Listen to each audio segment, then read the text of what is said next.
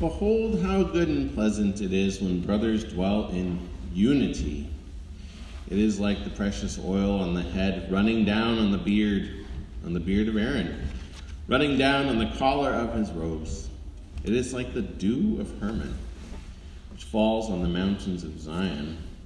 For there the Lord has commanded the blessing, life forevermore. How good and pleasant it is when brothers dwell in unity. In the holy name of Jesus, amen. Forgiveness is scandalous. Forgiveness, true unity, runs against everything that we know about how the world works. Yet forgiveness is the only way that the world can work. The Lord designed things to run by way of forgiveness. Remember in Leviticus 25, he institutes this wonderful thing called the Jubilee year. Every 50 years, every debt would be forgiven. Every slave freed in that Jubilee year. Land was returned. Everything just kind of reset. Forgiveness. In fact, when you're buying the land in the first place, you did it with the full knowledge that it would have to be returned during the Jubilee year. Everything in their world was just kind of seen as being on loan. You never really own anything. It's all the Lord's, and we just use it. Forgiveness. That was the only way that God's people were going to be able to live with one another. And there's no such thing as generational wealth then, as the Lord institutes the world. Everyone is literally on a level playing field there. And everyone has the same opportunity. And then if you mess it all up, every 50 years, it gets reset. But they'd come from nothing and had been given everything. And all this sounds kind of harsh, I guess, until you remember that they had come out of hundreds of years as slaves, had nothing, and now were being given their own land. Forgiveness, that's what they were to be about. Somehow, though, we've developed this idea that people are only worth what we can get from them. And that is not the way that the Lord has designed things to run, and it won't work. But it's how things tend to go. We tend to run things the way of exploitation. Forgiveness. Well, no way. That doesn't exist in the world. If someone owes you something, it's up to you to get it back from them. Or else. And maybe I like this idea of forgiveness because I tend to owe people more than they owe me. Thank you. In general, I've loaned out a couple books that have never come back, but other than that, it's not stacking up all that well. I don't have much coming my way from other people. Sounds great. But Jesus seems to be absolutely insistent that forgiveness is the only way. Matthew 18, this is a whole chapter, and Jesus is talking about this, and he just kind of goes on and on and on, and ends up with this story, this parable of a forgiven debtor who goes out and then chokes another guy because that guy owes him a fairly minuscule amount of money. The man who was initially freed from prison in the first in our parable today, he owes something like $25 million, and he says, "Well, just be patient and I'll pay it off," which is, not going to happen. But then he goes out and he finds this other guy who owes roughly $10,000 or something, and it's feasible that could be paid off. But there it is. This whole entire chapter is exactly about this, and there's no loopholes with this forgiveness stuff either. So Peter asks, he's like, how many times should we forgive people? 7? Well, that sounds pretty generous. Honestly, it does, doesn't it? We live in a world where we like to talk about 3 strikes and you're out. 7, that seems pretty gracious. 7. Man, plenty. 7 times for the same thing. So we think that's like a ton. And we'll say, well, but then that's it. No more. I'm going to cut you off. Jesus says, actually, 70 times 7. Oh. Huh. And so you start doing the math, of course, and you're like, well, that's a lot more.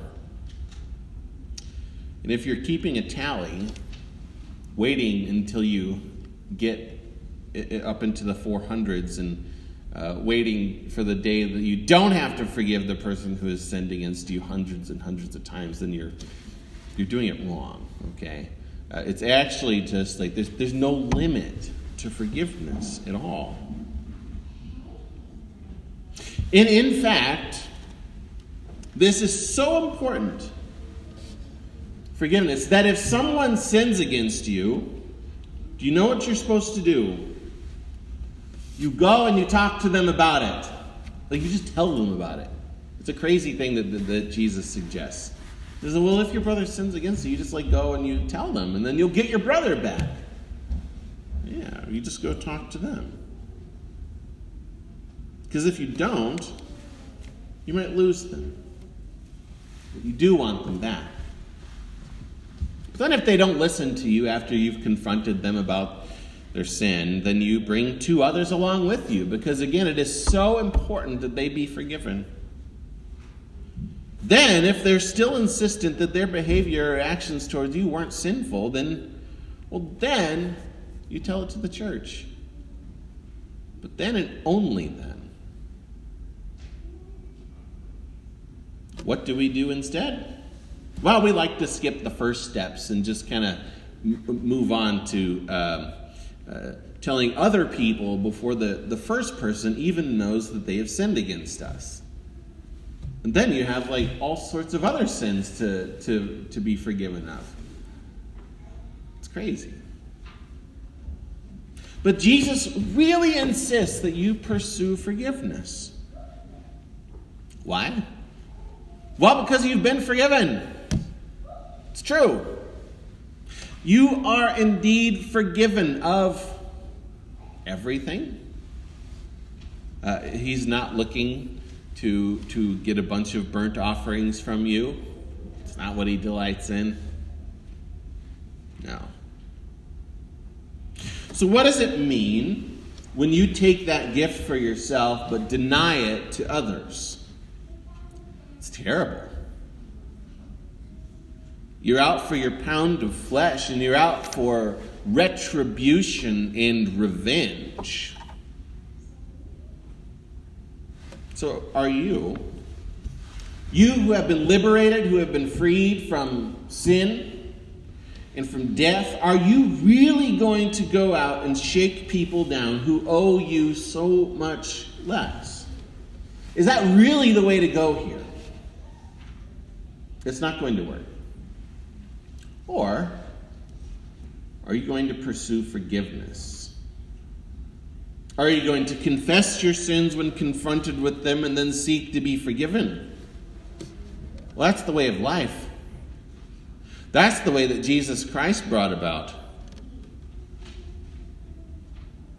You can try to go out and get everything back from everyone who owes you, whatever it is that they owe you. But that's the way of death. You'll never get it all. You'll never be able to gather up all the things that people have owed you. And instead, you'll gain a whole new set of enemies.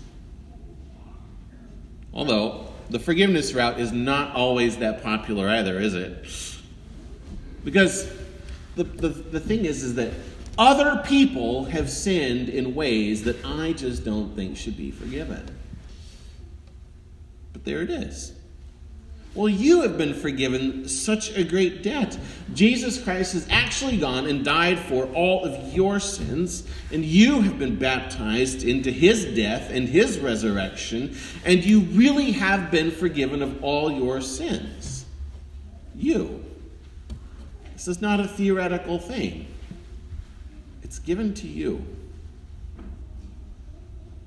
So then if you seek to get everything back from people, You're just rejecting what has been given to you already. Or maybe you just don't understand it, but that's how it works. So, we do pray about this all the time, don't we? Lord, teach us to pray. Forgive us our sins as we forgive those who sin against us. And how often do you pray this? Daily? Multiple times a day? There's a reason for this. Because it's difficult. It's challenging. And it goes against every fiber of our being. I would love to just hold on to people's sins and hold them against them. Our impulse is often to be the man released from prison and have his debt forgiven, only to go out and shake people down and choke them and throw them right back into there. Part of the Christian life is about forming habits, things that make it easier for us. So we try and form habits of mercy and forgiveness. We practice these things together. And then we go out and try to live that way. So everyone out there wants you to think that Christianity is just all about doing a bunch of good stuff. But at the core and at the very beginning and the end of it, it's really about learning to be forgiven and to forgive. Because I am not going to be able to stop the sinning nonsense, and neither are you. We can only deal with it through forgiveness. So let every single building with a cross on the front of it be a place where this is the word. Forgiveness for all. You are forgiven for the blood of Jesus. And you see how this happened. He didn't even ask you if you deserved it or if you wanted it or if you thought it would be a nice thing for you to be forgiven. He just goes and does it. He doesn't even ask if you deserve it. Well, because you don't. That's the thing about forgiveness. You don't deserve it. Neither do they, whoever you're worried about. You have owed so much, and it has all been canceled and nailed to the cross. So what are you going to do? So this is scandalous. Yes. But so is Jesus. That's why the politicians don't talk about Jesus very much. God is good for everyone, but Jesus in particular, well, he will cause you to stumble. That's what we're doing, but it's okay. We will stumble along all the way. Messy as this may be, through this life and into the one that is coming. There's never perfection. But there is forgiveness, and there's plenty of it for you and for all. So, yeah, forgiveness is scandalous for sure. But it's the only way we're going to be able to live with one another. In the holy name of Jesus, amen.